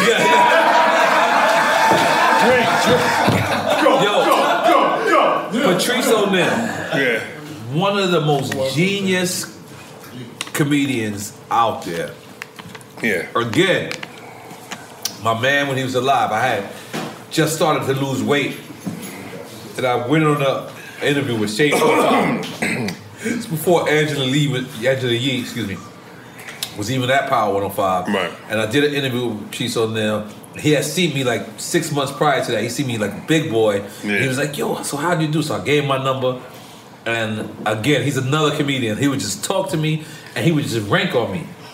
Like, he was just, like, the nigga never stopped being a comedian. He'd be like, yo, my nigga, listen, so you telling me when you go home, you ain't eating no totones? So I'm like, how the fuck you know what totones is, Patrice? Right. He like, nigga, I know Spanish people. Like, I'm just saying, that was a funny dude, Let me tell you bro. something, man. I always said there's only 3 comics I would be nervous to follow. I'll follow anybody. But the 3 niggas who always would give me, if I had to follow them, I'm this. Patrice, Dave, and Tommy Davidson. Tommy Davidson. Tommy Davidson is ill, man. Now, you want to talk about talent. Okay. When we did the Shaq's All-Star Comedy Jam, and Cedric kind of gave him a little bit of shit because he was like, you know, for the Spanish bros that understood your Spanish bit, that was nice. For the Spanish bros, meaning a lot of black people didn't get it. When Tommy does the bit where he imitates Telemundo and Spanish, and he speaks Spanish and sings, that creatively is one of the greatest bits. Because to pull that off, that's talent. Wow. You got to be able to speak fluently in a different language and make it funny. Wow. And if you go back when Tommy, I forget what special he did, but he did a thing about square dancing. And he did the banjo and boom, boom, boom, boom, boom. That nigga's energy level, he's a stick of dynamite. And for him to be that energetic and come up with them kind of bits, Tommy's a bad motherfucker, So dude. you said Tommy, Dave, and who else? Dave Chappelle and Patrice. Oh, Patrice, yeah. Yeah. Yo, Patrice, he was so special, bro. Patrice would say things, and you would go, how would someone even think of that? Right. Like, he was on the Opie and Anthony show one time, and a black stripper was going at it with him. And you know how, girls before they get all these implants, her titties were really flat, saggy, and long, but just flat. And he told this bitch, your titties look like Bible slingshots. Nigga, the fucking, you know what that is? The stick with the rubber band, and the one, her titties was hanging like the rubber band, nigga, off the old Bible slingshot. This nigga, he would come up with shit that was just incredible. Incredible. And his was his honesty. They were talking about the Tiger Woods thing when Tiger got in trouble, and they had a psychiatrist on the phone, like a real doctor. Right. And at one point, he kept going, miss. And she stopped him and she goes, Patrice, please, don't call me miss. Call me ma'am or doctor. And there was a nice 2-second pregnant pause, and Patrice went, whatever, bitch, listen. And he just, like, that kind of, that's a hat tipper, man. As a comedian, right? You see information in this world. Some that's probably not funny. Right. How do you guys like sit there? Like I see comedians make jokes about the World Trade Center and make fun. Yeah. Like how do you go about a tragic situation and turning it and flipping it to something funny? How timing. Yeah, or know it's the right timing. There's such a thing as too soon. Too soon. I was about to say that. But yeah, timing. After a certain amount of time goes by, anything can be But made sometimes fun of. it might be too soon. But no, here's the funny thing. Going back to my Dr. King joke, when I do the joke and I say the punchline about Dr. King getting shot on the balcony, the audience goes, oh, and I go, fuck y'all, too soon? This is back in 1968. You know what I mean? So you gotta address the elephant in the room too. Like, how the fuck is that too soon? Yeah. Oh man, this is hilarious. Let's bring in your homie. Yeah, my name right here. Me too. Yeah. And I'm gonna set them up, right? Yep. Yeah, so we can step outside, right? You step up. I'm gonna take a peek real quick. Yo, so we the fuck back then. We back. Okay, my man. I'm so sorry. You introduce your name. I'm Andy Steinberg, man. I'm my Aries opener. I've been traveling with him for about 2 years. Wow. And we do a podcast together. What's the name of the podcast? Spears and Steinberg, a.k.a. the Jew and the Jerk. Spears and Steinberg. Steinberg, okay, definitely. Definitely sound like the Jewish lawyer. What y'all saying on the podcast? What's going on in the podcast? Everything. Raw, uncut yo-yo. Y'all doing the yayo? Blue magic. Blue magic. Hard in the paint. Hard in the paint. How's he gonna leave us? My cocaine engineers. He gonna leave us. He gonna go to your podcast. We don't don't film that shit, so no one knows what's going on. So Get that's out of why. there. No film? No film. Just skiing. We would like to help y'all out on that. We got to figure that out. We got to figure that out. So, okay, that's dope, man. So, Welcome to season 9 of Next Question with me, Katie Couric. It is 2024, and we're going to get through this together, folks. My campaign promise to all of you here on Next Question is going to be a good time the whole time, we hope. I have some big news to share with you in our season premiere featuring Kris Jenner, who's got some words of wisdom for me on being a good grandmother, or in her case, a good lovey. You know, you start thinking of what you want your grandmother name to be. Like, are they going to call me grandma like I called my grandmother? So I got to choose my name, which is now Lovey. I'll also be joined by Hillary Clinton, Renee Fleming, Liz Cheney, to name a few. So come on in and take a break from the incessant negativity for a weekly dose of fascinating conversations. Some of them, I promise, will actually put you in a good mood. I loved it. Your energy and joy. I'm squeezing every minute I can for you out of this season of Next Question. Last question, I promise. You have to go, I have to go. But it's been so fun, and I can't wait for you to hear it. Listen to Next Question with me, Katie Couric, on the iHeartRadio app, Apple Podcasts, or wherever you get your podcasts. Okay, now, being that, explain your relationship with comedy. My relationship with comedy? Yeah. I failed at everything else, and comedy's the only thing that's ever made me happy. Get out of here. Yeah, no, seriously, and it's the only thing that, like everything that I thought I could say. And honestly, I just never... This is my first time that I ever had felt like I was actually accomplishing something in my life. And I didn't start doing this until I was 42. Wow. Yeah, I went started home. doing comedy till you're 42? Yeah, I went home and told my kids. How old I'm are you now, by the way? No, I'm 53. Wow. Yeah, so I went home and told my kids at 42, I think I'm going to take this shit for real. I'm going to really go out Doing and do comedy. stand-up? Yeah, and my kids just said, Dad, like, we like food and shit, and I don't think that's a good idea. What did you do before? I did everything before. Honestly, back in the late 80s, I mean, I sold weed. I sold weed for, I used to take weed from the 80s to the 2000s. Sometimes I might spend a little time in jail because I was selling some weed, So that took some time, and then I got married. Nigga, whoa, run it back. Nigga glossed over the weed and went to marriage. Nigga, what the part in the book where you sold coke, nigga? You sold coke for like a minute. It was like a minute ago, but I always sold coke because I wanted coke. So you fuck with your own product? Yeah. You got high your own You didn't listen to Biggie at all. No, and that was before Biggie, so maybe if he would have been around a little earlier, he could have told me something. White guy snorting his own coke, nigga. That's white privilege. Okay, wait.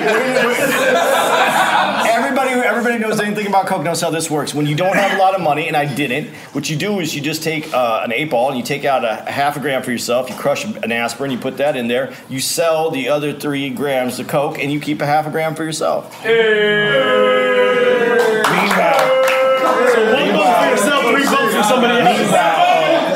Meanwhile, the nigga don't know nothing about that place. So y'all see America, don't be putting that shit on us. Right.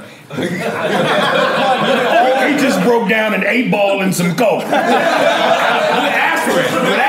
Yeah, where did the aspirin come from? Aspirin came because I didn't know what you were supposed to do. That's when I started. You mixed the aspirin with the coke? You mixed the aspirin with the coke. That was your vitamin B. That way if someone gets a headache, I've already fucking taken care of their problem. Meanwhile, I use words like expeditiously. And you get high and not have a headache at the same time. But no, I only did that. I did that seriously a couple times. No, I did it a few times. No, longer than that. I did that though just to have my own coke. But when I met the coke dudes, they actually got me into the weed. And I was from Arizona, and now everybody's gonna know this. I went to the U of A, and I went to Pima Community College. Hit it once. You're gonna hear me cough. Obviously. Go ahead. That's just Nineveh off Skizzle too. Go ahead. Okay, so I was there, and I met a bunch of kids that go to college, and they want weed taken back to New York. But you were a kid at the same time. I just want to make sure you're not still into kids. No. Yeah, I was a kid. I was 18, 19 years old. So I met people that wanted weed to go back there. And I knew all these guys from the coke, but now everybody wanted to get out of coke because it was dangerous, and weed was easy at the time. So we just took weed. We'd buy a trash compactor, and then you'd fill it with weed, and you'd make 25 to 40 pound blocks, and then you throw them in your suitcase, which you can't do anymore. And I'm not saying this to advocate if you want to sell some weed back home. I'm letting you know that if you go to the airport right now with weed in your suitcase, you ain't going to leave the airport. Right. Well, you will, but it will be within cuffs, and you'll be going somewhere else, not where your destination is. So don't try it. In the good old days, you could just throw that shit in your suitcase and you take it back. Was this TWA? I feel like it was all the airlines. It's all the WAs. I feel like it's TWA. This nigga's white boy Rick. I saw that movie, by the way. So, no, that's what I did that. I got in a little trouble for it. I went to jail for a little while, and then what's a little while? Just no, it was quick. It was 6 months. That's definitely quick. It was quick because it was 300 pounds. So that's quick. Fuck, 300 pounds, 6 months. That's definitely white privilege as well. Let's make some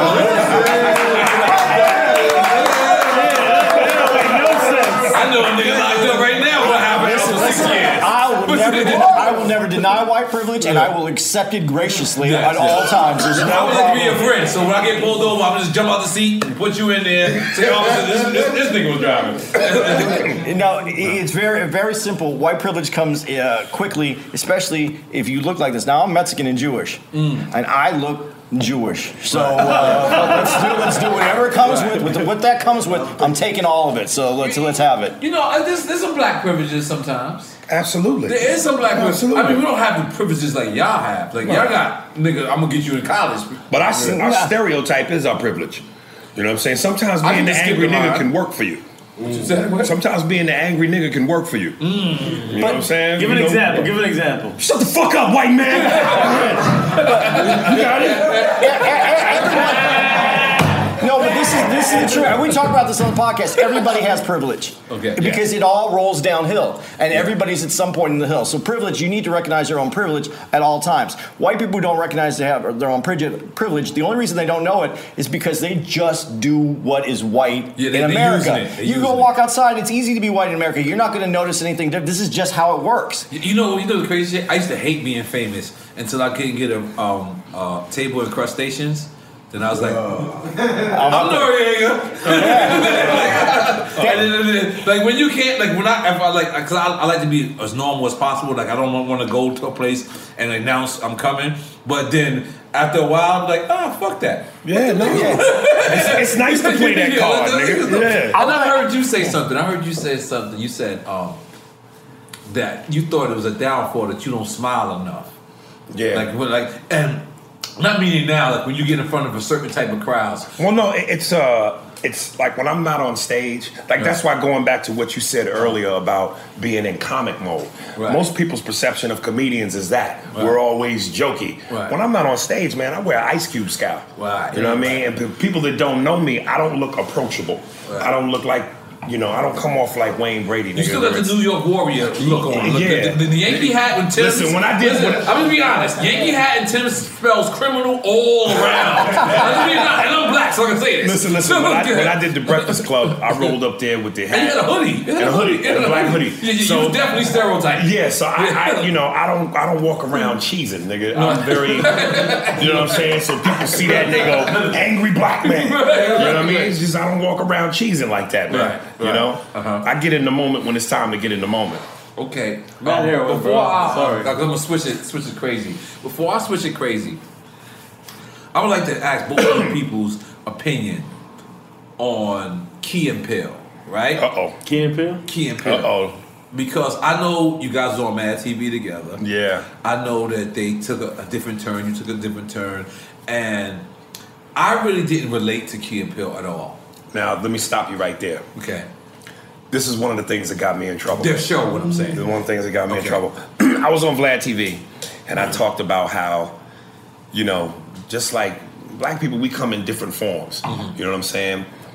DMX is DMX all the time. Yep. DMX. And you use that example in Will Smith. Right, and Will Smith. Yeah. Will Smith has that magical ability where he can be around a bunch of white people and come off genuine. Not like he's trying to be white, not like he's shuffling in Uncle Tom. He's himself. And he'll still smash him, try to kiss him on the red carpet. Right, but he could also go down to Eddie Hood and still be Will, and he's respected. Yeah, open up the Johnny. Some niggas is it's authenticity. That's what that authenticity. Is. Yeah. Yes.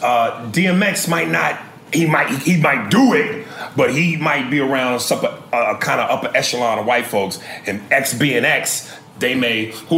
He's too abrasive for them. Right. So I almost say it's like an X-Men gene. To be black and be able to do both sides without switching it up for any one of them, that's a special talent.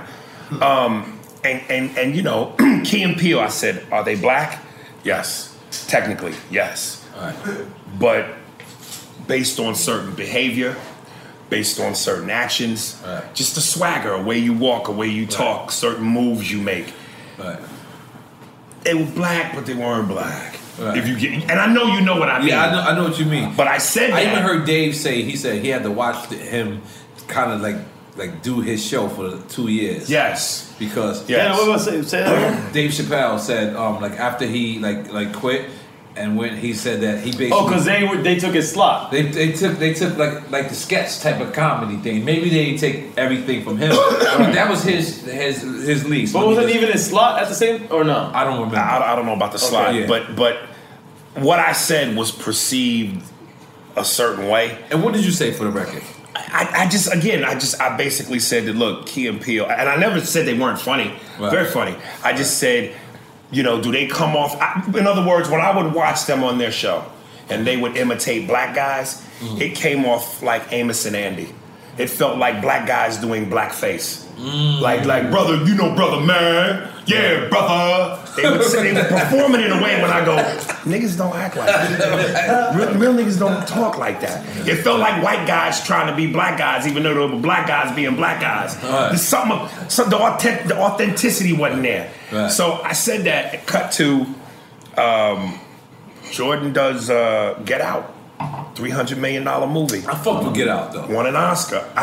Great movie. Yeah. But this was all before he blew up. Let me tell you some funny shit. The crazy shit is I fuck with them when they're separate. When they got together as a sketch comedy, I didn't like the sketch comedy, but like I like him and that's okay. Comedy's subjective. Yeah. But cut to he's fucking huge now.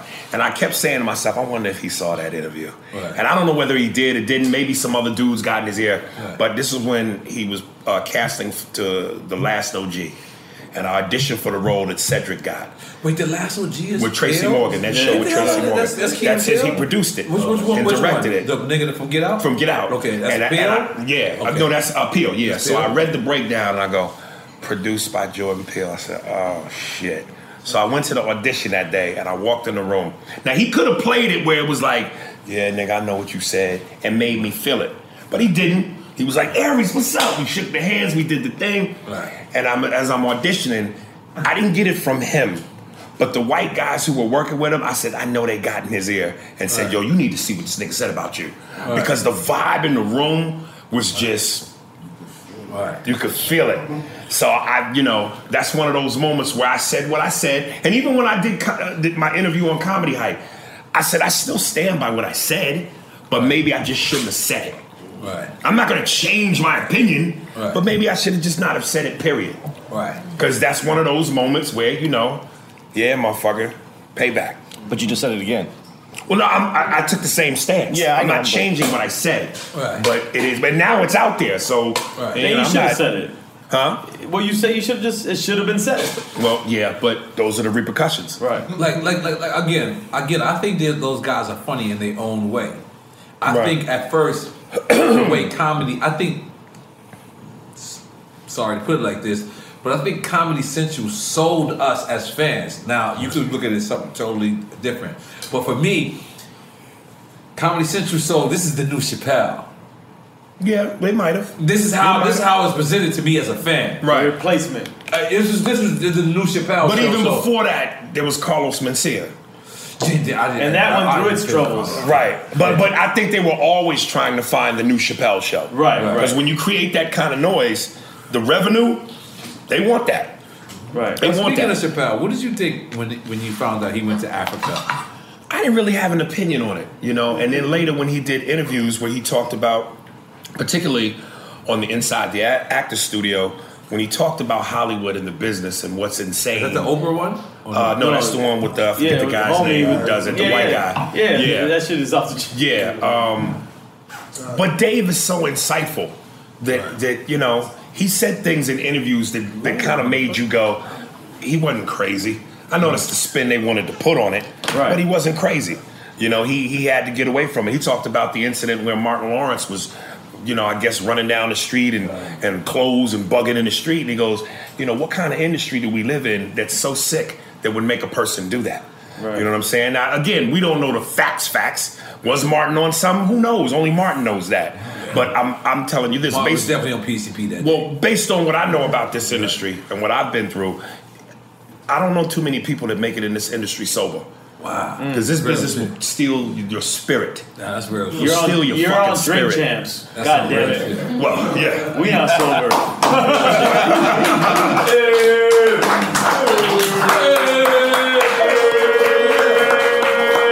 It's real shit because I like, you know, knowing that you was coming today. Did you hit it again? Yeah. This interview is going to be very different in 3 minutes. Knowing that you was coming today, I had seen all your interviews prior. And obviously, you read the comments, and so many people, like, when we have an opinion of somebody else, and people think that you're doing better, they automatically call you a hater, right? Yeah. So I went and I reassessed everything, and I saw every point that you were trying to make back then today. Like, I just saw it. I was just like, because I was supposed to only watch like 3 or 4, and I just walked around my house the whole day. And I watched about like 12 different just things. You doing impressions of DMX. You doing, you being asked this question. You being on Vlad, being asked this question about this, and so on and so forth. But me going through all of that, it took me 12 different things for me to understand your point. Is because so many people, like, you know, I guess it's that light. I think you spoke about it. And they say that it's one person chosen in Hollywood a year, right? Mm-hmm. Black people, maybe, right? And it's so much the same in the music business. Like, meaning, like, we have a run, right? Like, you have a crazy run. Like, you have a run, but then at some point, it just slows down. It doesn't stop. It slows down, and you have to do something else. Have you guys reached that point? I mean, I guess I'm lucky enough to where, one, I'm not out there overexposed. So, you know, and this is another thing I love about Dave. You don't see Dave in a shitload of interviews. Right. He don't got no media. And let me just say again, please, I don't want this to be perceived wrong. Different strokes, different folks. If it works for you, great. You see Kevin Hart everywhere. And that's fine. That's, you know, he's the movie man, whatever. But I think when you leave mystery, it makes people wonder, what are you doing? And it adds to your mystique. As much as I love Michael Jordan, I'm a Michael Jordan fanatic. I love the fact that I don't see him like I see Barkley every Thursday during NBA season. Because it adds to the mystique of Michael Jordan. You don't see Nas and you don't see fucking Rakim every Thursday. Right. Like, you don't see that. Like, those. Or it's a different business model. That's what I'm saying. It could just be that. Right. So, you know, for me, I'm just like. Why you looked at me crazy? No, because I'm trying to understand what you're saying. What do you mean a different business model? I mean, maybe someone says, I need to get myself overexposed and make this kind of bread in this kind of way, and then other people say, well, I'll reserve myself to this kind of bag. Understand? And one's not better than another, I'm saying. No, they're both getting maybe the same amount of money. I'm just saying, for me, you know what I'm saying? I think when people, especially when people love you and they want to see you and you're not always available, you keep that desire, that burning desire for them to keep looking for you. So I'm not looking to oversaturate myself, for one. And, you know, again, it's like they say, game recognize game. If people see an interview, if they see my work and they go, this nigga's so authentic or he's so talented, for somebody who doesn't have a movie career, for somebody who ain't been on TV consistently since Mad, and it's been a minute, the fact that I'm still able to go out on the road and put asses in the seats is a testament to something that people know. Yo, with this nigga, I'm gonna get this. Yes. I fucks with him. So do you think, and this is a crazy question, do you think you suffer from your own success? Like, meaning, like, Fat Joe goes all out every year, right? to make a crazy record. I see him every year. Right. And then he makes a record, and it works. And then the people say, well, it's supposed to work. So, I don't know if you guys just repeat what the fuck I just said. Like, this motherfucker works all year to make a crazy hit. And it comes a hit. Right. And people accept it. They say, oh, okay, this is a new lean back. This is a new all the way up. This is a new such and such. But then at the same token, they say, so what? He was supposed to make it. Because he's subjected to make the best product. And you're well, I don't want to say supposed to, but it's not a surprise. But he doesn't get the props that he deserves because they almost say he's supposed to make a home run. Is that technically he is because he's talented and he's got the goods. But if he don't apply the work ethic and he's lazy with it and he just acts like it's supposed to be bestowed upon him, and then that's different. But what I'm saying is, like, there's not a lot of losses on your behalf. Like, there's you rocking places, right? So now you. Is that what people just expect of you? Like, they just, oh, Aries, he rocked the motherfucking place, but he's supposed to. I mean, they might expect it, but at the same time, again, I'm not everywhere to where you can judge me so much. You know what I'm saying? Like, look, man, there's no reason why I should. If it's like they give everybody under the sun that's a comic a show on Comedy Central. There's no reason why I shouldn't have a show. There's no reason why I shouldn't have a special. Netflix turned me down. You know, people keep saying to me, yo, you should have Netflix with us, but Netflix turned me down. And when I got in that situation, I don't know what the timing of when it was, but even with when I had that incident with Corey Holcomb at the 5150, my manager, not the fight, the fight. Okay, yeah, that was the podcast, the interview joint. Yeah, the interview joint. Okay, my manager went to try to get me a Netflix special, and he said a couple of the executives said they saw the Corey Holcomb thing and they laughed. They went, he deserved it. Good. And not only did they not give me the special, they felt I deserved that. Oh, let me ask you something because I saw it years ago. I didn't understand it, but when I had to, obviously when I was Googling you today, it popped up. But I actually didn't understand what actually transpired. Like, because Corey, as I'm looking at your interviews prior to that, I'm seeing the respect you have for Corey. I'm seeing the love. I was in my top 5. Yeah, I'm seeing the love. And let me say for the record, I still think he's a great comedian. Right. Just because the incident happened doesn't take away his ability. He's still a bad motherfucker. But we just different now. I feel like. What part made you feel like he wasn't your friend no more at that point? Well, first of all, he never was my friend. Oh, wow. I just say he was somebody I respected and a colleague in the comedy game. I don't fuck around with that word friend. Friend is somebody who help you bury a body. Right. Friend is somebody who you know will fuck your lady. Right. You know what I'm saying? Who has your back. Right. You know, my best friend is in the back of this room right now. So I don't take that word lightly. But to answer your question, after the incident went down, the stance he took right when it happened was very different the next day. And I didn't understand that. Okay, I don't understand you right now. So what you mean? Like, what happened at that incident? At the moment it popped off, and you know, in the heat of the moment, he was saying one thing to me, like, you know, oh man, that's crazy, it was fucked up, what he did, and dude is wrong. But then... Because it wasn't him that just... It wasn't Corey, it was right, Zoe Williams or whatever his name was. But then after days later, I called Corey back and was like, nigga, blah, blah, blah, blah, blah. And he was like, nah, man, you was tripping. You was fucking up. You had too much Tanqueray. Right. I was like, nigga, well, that's different from what you told me. So then that kind of just, and we meaning did like that. to assess his story. I guess, and it just dramatically changed. Right. You know? Because that's the thing. Now, let me ask you, because I don't know. Is Zoe Williams a comedian or no? And that was no, but here was my mistake, and I said this in many interviews.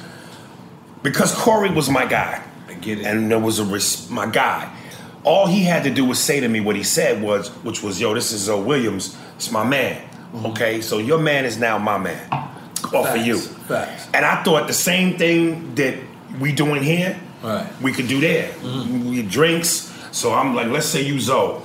And again, I'm from New York. I talk with a certain flair and a passion, and I let my guard down. So I'm talking, we in it. I'm Dr. Tangeray. Nigga, fuck out of here, nigga. Nigga, crazy, nigga. And there's a little bit of contact. I'm exiting a little bit. You know, so it's doing this. And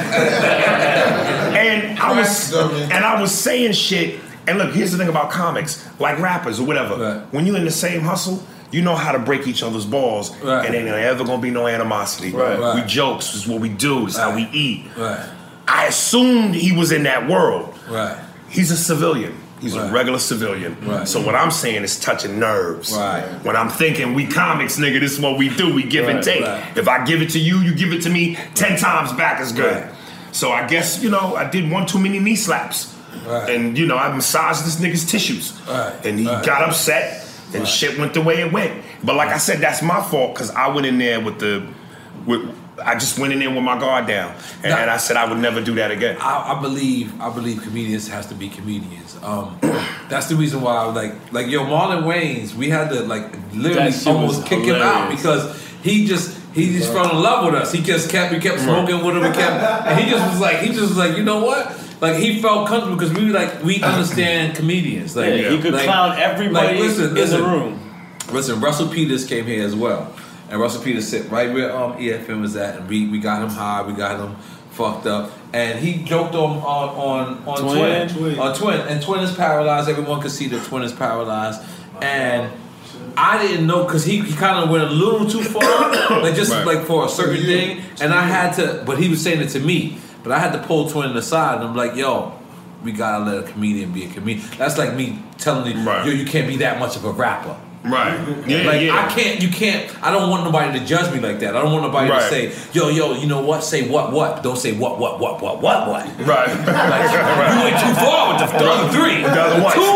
The tools is okay. Right. But the other three, you're preposterously out of line. Like, I don't want somebody to do that. So I stepped to Twin and I said, yo, look, I know what comedians do. And Twin looked at me like, yo, Twin didn't give a fuck. Twin didn't give a fuck. I gave more of a fuck than he did. So wait, because he sat on him? No, he was playing around. Like he was just making he said the L jokes. Oh, you know, cribble jokes. Like he was just making cribble jokes. I thought you meant he just like physically sat on him. No. Like he was just, I was gonna say he wouldn't been able to feel that no way. No, because see, there you go. See? So let's make it look.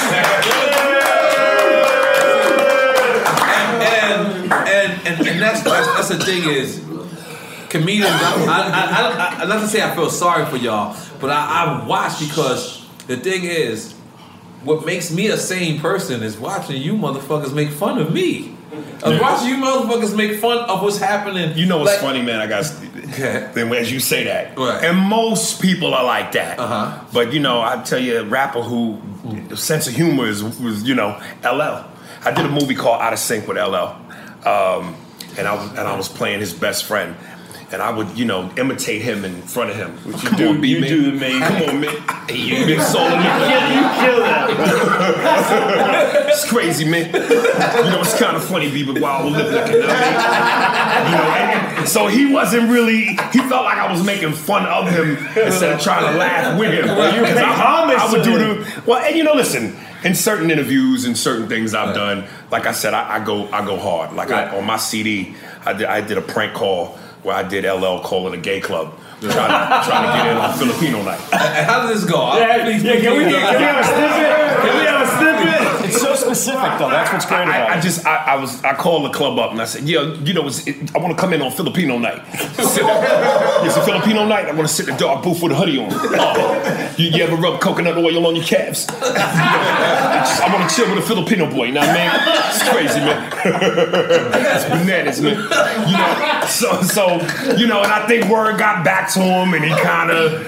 But that's what I was doing then. This was on a set? This was on my comedy CD. I'm talking about on the set, like you and... Oh, no.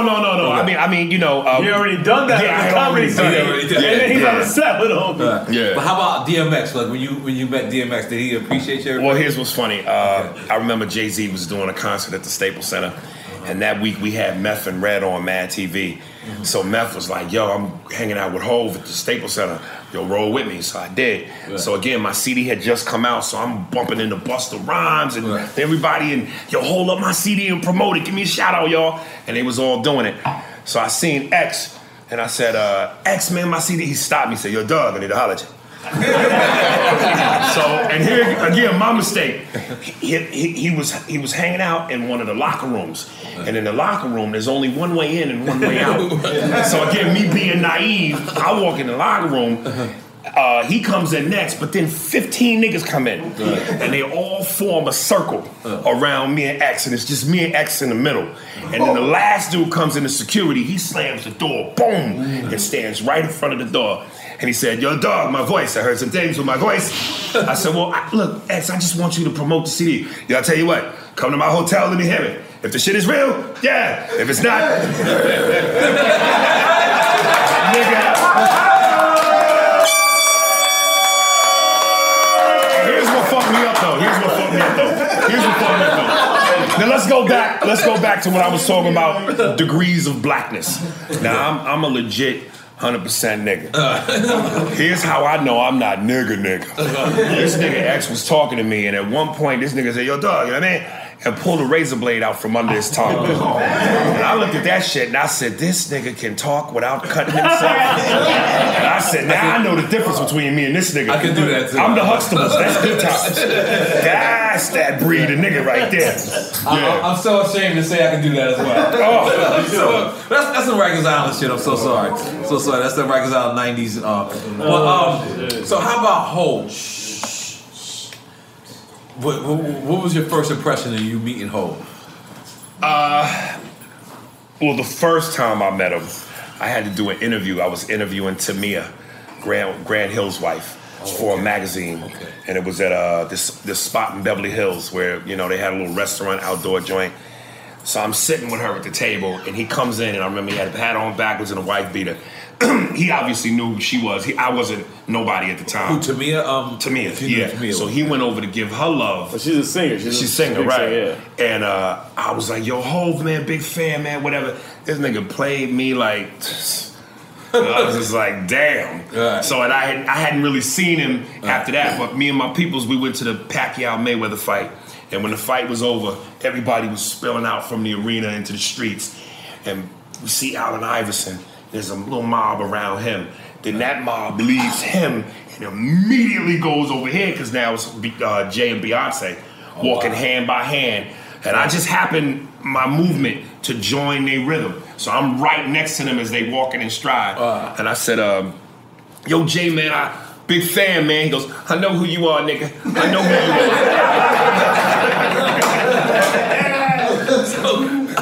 Wait, how did he say it again? I know who you are, nigga.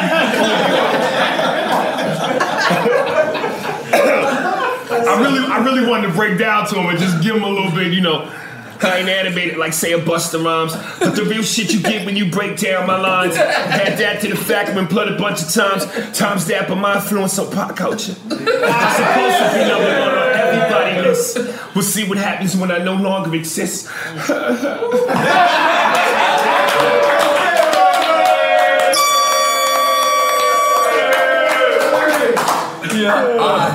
Now how about Shaq?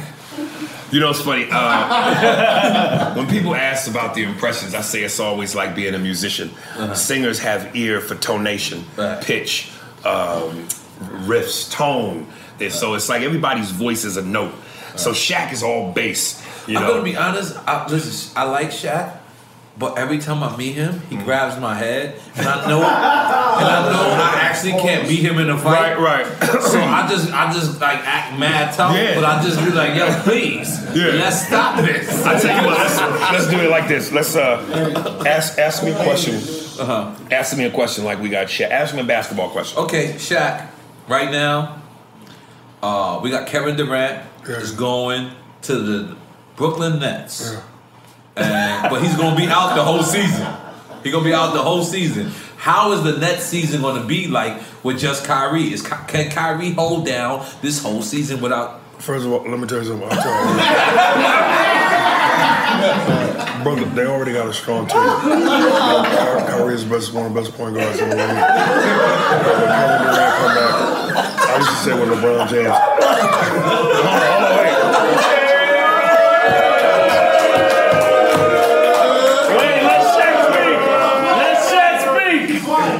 I used to tell people all the time, as long as LeBron got the others, he's going to dominate the ball, he's going to do what he's going to do. But when he got the others, JR, Kroger, and they play with him,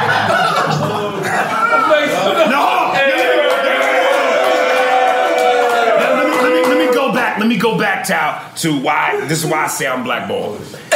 Y'all recently saw the NBA awards, right? Yeah. And they had that moment where Jay Farrow sat at the table with Barkley and he imitated Shaq. Yeah. And this ain't got nothing to do with my vanity. Read the comments.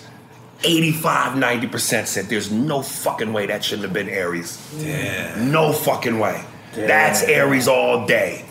And I didn't get that job. I didn't even get the call. So, do I know that's because I'm blackballed? No, but my spidey sense tells me something. Right. That's crazy. And Jay Farrow just did White Famous, didn't he? Well, he had done White Famous, and from Saturday Night Live and all that. But, that's just one of those moments where I go, man, something's up. Something's up. Okay, and people will say that's what makes me an asshole, is that I would say that. I'm not supposed to say what? I think I should have got that call. I'm not allowed to say that. I think you should. No, but that's perceived as cocky. What? That you shouldn't have got that you should. That I'm saying that. Like I shouldn't be like that somehow. No, I don't think that's cocky. Like I'm just saying that I felt, that's a job I deserved. Slightly. But I'm not supposed to say that. You were out before. Jay Farrell's my man. I got his phone number. We cool. See him at Soho House every now and then. But you've been doing it way before, Jay. Well, people also thought I had a beef with Jay because I said this. Again, I always started everything with motherfuckers funny. Right. And Jay's funny. And I'll say, like I said a million times, he does impressions I wish I could do. Right. I'm envious of that nigga. Right. But the only thing I said that bothered me is impressions are specific. And what makes a great impressionist is when you capture detail to the last dime. Mm-hmm. And Jay, when he would do Jay-Z, he would always go, Blue Ivy, my baby girl. I run the world. And I said, Hov would never say that. He would say girl and world the way you say girl and world, but with a whole tone. Yo, my baby girl. It's my world. What the fuck is wild and goyle? Like that would just irritate me. That's the ultimate Jay-Z fan right there. That just, like when he would do Shaq, he would do this face. He would go, my name is Shaquille O'Neal. And it's like, part of what makes it great is it's a slight exaggeration. Right. Shaq don't look like this, but a little bit. I just told you So I just, certain little things like that would get me, and I would say that. And again, I'm not supposed to say shit like that. Right. I'm just supposed to. You're the only one who can do someone else's impression of that somebody else. Right. No one else can do that. Of the impression. Yeah. What's your favorite part of comedy? Me? Being that you started at 41, you said, or 42? 42. I'm gonna start at 42 as well. I'm gonna be real honest. For me, it's self-gratification. To get that immediate response of laughter for something that I said, and know that people enjoyed it is like great. A drug. But I really talk about my real life stories. So when I don't get that, it's not fun. Because you feel like your life is fucked up. Because it's me. When someone doesn't like me, they don't like me. They don't like the That's your material. It's your life. So they don't like me. Right. So that's the only side of it. But I love the honesty that you get to have with comedy, and that's what I love about it. And it's not a real job. Like I have not felt in the 11 years that I've been doing this that I had a job. Wow. I don't feel like I go to work. You didn't feel like you go to work. How did you guys meet? How'd you two meet? Well, I would perform in certain spots in Cali, and he just happened to be opening up. I thought he's from Utah, like his shirt. No, this is based on a joke. No, this is based on an actual joke. Is it Kanye joke? I don't know. White people's No, because ain't no niggas in Utah. So Utah's white people's Africa. First time I went to Utah, I was looking for niggas like, what the fuck is this? And I was in the airport. Airport is diverse because niggas is going in and out. Yo, that's funny as fuck. The first time I went to Utah, I was stuck in the airport for 7 hours. I became a Carl Malone fan. Yeah, I was like, nigga, I was watching everything while Utah here. Jazz, nigga. I said Karl Malone is the shit. Yeah, so I was like, yeah, Utah's white people's African. Yo, that's crazy. So, no, wait. How'd they meet? Yeah, no. So I would perform, and he was opening for me. And, you know, like I said, I wear a scowl, I got my music on, I'm in the zone getting ready for the show. And, again, this perception is, don't talk to Aries, yo, he's angry, or he's a diva, or he's difficult. And he didn't buy into any of that shit. So he just started talking to me. And, you know, things just kind of meshed. And I liked his comedy, and he had the guts to ask me, yo, can I feature with you regularly? Right. I said, yeah, come on. That being said, though, I gotta say this real quick. The second time I worked with him, though, was on the road, and he didn't talk to me. Like, I thought we broke that barrier. Like, we talked, we had a big conversation. What I didn't know is if you don't know Aries well, just because you met him and had a conversation with him, you don't start off where you left off. You go back to where you very first started off. Backwards. So I sat in the green room for like 2 days, and I didn't say anything to him, and he wasn't saying anything to me, and I just go, so is this what you expect from your feature? Not talk to you unless you talk to me. And he just looked at me and goes, I'm a grown fucking man. You can talk to me whenever you want to. And he goes, I'll meet outside. He walked outside, and then after that, it was kind of like... And I think the third week we worked together, this motherfucker bought me a big bottle of tequila. I did. Okay. So I said, we good now. Yeah. But do you ever, like, both of you guys, you know, you ever, because literally your job is to make other people happy. Like they say that your way to get into heaven is to do something for people who can't do nothing for you. That's literally your job. Because your job is to make somebody laugh that literally probably can't make you laugh back. But that's the relationship. Like, I feel like if I get to make you laugh, but it makes me feel good about myself, we completed that relationship. And that's what makes that work for me. And I'm happy that they're getting what they need from me, but I couldn't do it if I wasn't getting what I needed from doing comedy. That was hard. I think you should clap for that. Well, all right. So look, 3 is my lucky number. We did 2. We're going. God damn. 3 is my lucky number, and that's it. You only got like. Only because of the anniversary. Let's do it. Another shot. It's the anniversary with NRE album. Thank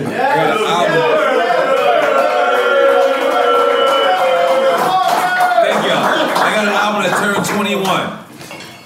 This album is the most important album to me because this is my album that I stepped out on my own. We made the War Report. It was a classic album, and Capone got locked up, and I had to go on my own. So I actually made this. And if it would have failed, I would have been the blame. And it worked, and I still wasn't the blame. But that's the way. That's just the way the shit works. But for it to, you know, turned 21 years yesterday. Which means it's 21 years that we know each other as well. Yeah, because I met you. We met you in an RE album. And big up to DJ Khaled because is he coming or not? I've really been seeing him. Pause. You know, for a lot these past couple of weeks, and you know he's brought up Drink Champs before, but this time he's like, yo, what's up with EFM, man? What's up with Crazy Hood? He knows the beginning of my story. He knows of my struggle. He knows. Okay, great story. Where's he at? Let's go. I'm just saying, I just never heard him that passionately, so I want to big him up. Tell Cal I also want to big up something. Big him up and I also want to big up something because I would like to apologize to people who watched the Rick Ross interview. You know that these episodes are coming out of sync. None of this is gonna make sense. Fuck, whenever you hear this shit, I want to say sorry because I looked at myself and I said, "Geez, Louise, I didn't want to be that there. guy. I lived it. Yeah, come on, that's not a shot. I'm being honest. And listen, after that Rick Ross episode, this is a shot. That's not a shot, bro. That's not a shot. If we ain't gonna pussy for shit around here, brother. No, John. So I'm gonna be a real nigga. Hold on, everybody. Calm on. I'm gonna be a real person. Rick Ross, you deserved a better interview than that. What happened was we was, you know, drinking 6 o'clock in the morning. I held it down to the middle of the interview. Nah, you did a great job. Until in the middle of the interview, what happened was they wouldn't give us the champagne bottle. They kept pouring it for us. So when they kept pouring it for us, we didn't have none of our liquor. We had none of our liquor. So I don't want to make excuses. I want to, you know, be, you know, great to my fans and say, you know, for being with us. Because there's certain people that keep saying, great fucking Rick Ross interview. No. And I appreciate that, but I wasn't on my A game. Can I say something real quick? Yes, you held it down. So thank you as well. No, it's not holding it down. first of all, we're a show called Drink Champs. Yes, we and should be drunk sometimes we sometimes. get drunk, and sometimes it doesn't work out. That's what being drunk is. Right. You know, it doesn't work out sometimes. Listen, People. we did a special podcast episode called the High Episode, and the goal was to eat edibles and smoke and drink, and then do the podcast. Right. He couldn't do this, motherfucker. It was so nonsensical. Like if I was as fucked up as him, that whole episode would have been horrendous. You know what the crazy shit is? But people when love that me and EFN, it's never we both fucked up. It's always either you're fucked up or I'm fucked up. But somebody's got to, but it should be. Remember the Petey Crack episode? You fell asleep. No, I walked away and went to sleep. And you nigga fell asleep. But to a degree, that's kind of how it should be. Somebody's got to fly the plane. That's the point. Like that's what I'm trying to tell people. Like if you're a fan of what we're not doing, faking it. We're not. Yeah, if you're a fan of what we're doing, like don't get mad when we actually do what we say we're doing. Yeah. Like you can't get mad at that. That is the product. Yeah, that's not the real fans. You know what I'm saying? We drink champs sometimes too much, which is the point. So we just want to let the people know, man, we out here working hard. As of now, we got episodes coming from Nas. Come on, relax, buddy. Master P, Russ. We got a whole bunch of big episodes. We want to announce it on the. Come on, everybody's going to listen to this motherfucking interview. So we want to announce it on this, and we've having fun, man. We're doing it. I so much appreciate you for coming through, man.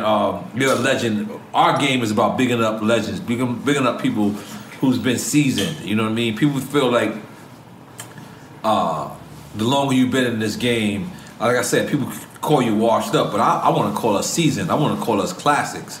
I want to call us legends. You know what I'm saying? As opposed to people that, you know, I'd rather listen to a person who's been in the game 20 years than a person who's been in the game for 2 days, any day. Because I would rather your experience. And unfortunately, we live in a world where that's the exact opposite. These people, they want to listen to, you know, God bless these city girls, but these, goddamn it. What the fuck is going on? Right. These girls, I'm walking, I seen a bitch light a cigarette with a pussy, like, and they, where is this going? Fuck these niggas, Like these city girls, they got shit. We live in a different generation. Absolutely. We live in You tell that by the quality of the rap music. Listen, they got Starbucks in Harlem right now. This is a fact. Mocha Frappuccinos. That sounds like a song. Mocha Frappuccino. Hey, listen. There's nothing wrong with growth. Like Jada said in that line. Take them to the Gucci store, show them the loafs. Hood niggas, I'm just showing you growth. You know what I mean? So growth is good, man. We need a Starbucks. Okay, so now I'm gonna end this on this one. You did an interview with Sway. And Snoop forgave Iggy. Because Iggy had said something about Snoop, and Snoop said, I forgive you, bitch. And you said, see, well, Snoop ain't stupid no more. Snoop, you said, see, the rappers, they start off hardcore. Yeah, listen, I've always had a love-hate relationship with some of the philosophy in rap. Okay. You know, niggas talking about, we keep it gangster, we hardcore, we gangsters, we killers. Like Havoc said, no matter how much loot I get, I'm staying in the projects. He didn't live in the projects when he said that, right? But my point being, as much as you predicate yourselves on being hard, at the end of the day, you niggas are reciting poetry. Yes. So niggas start smiling after a while. So it's profitable to smile. Yes. Because all them niggas start out hard, but when you start smiling, now we can put you in a ba ba ba ba ba. I'm loving it. That's it.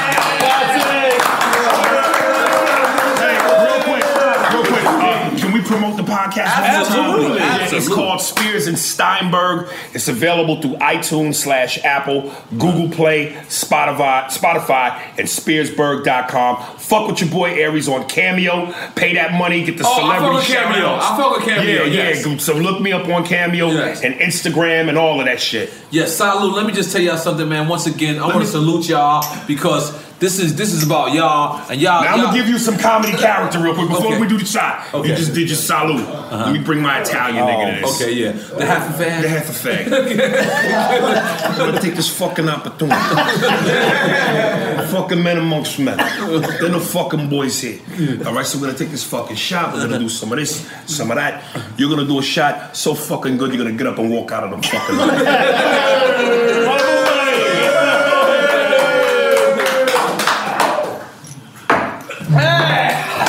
Okay, I gotta take a BB. Is this it? We good? Yeah, we take a picture. Okay. Picture and Get drop. out of here. Okay. Get dropped. So from. Welcome to season 9 of Next Question with me, Katie Couric. I've got some big news to share with you in our season premiere featuring the one and only Kris Jenner. Oh my gosh, congratulations. That is very, very exciting. And that's just the beginning. We'll also be joined by podcast hosts Jay Shetty, Hillary Clinton, Renee Fleming, Liz Cheney, and many more. So come on in, take a break from the incessant negativity for a weekly dose of fascinating conversations. Some of them, I promise, will actually put you in a good mood. Listen to Next Question with me, Katie Couric, on the iHeartRadio app, Apple Podcasts, or wherever you get your podcasts.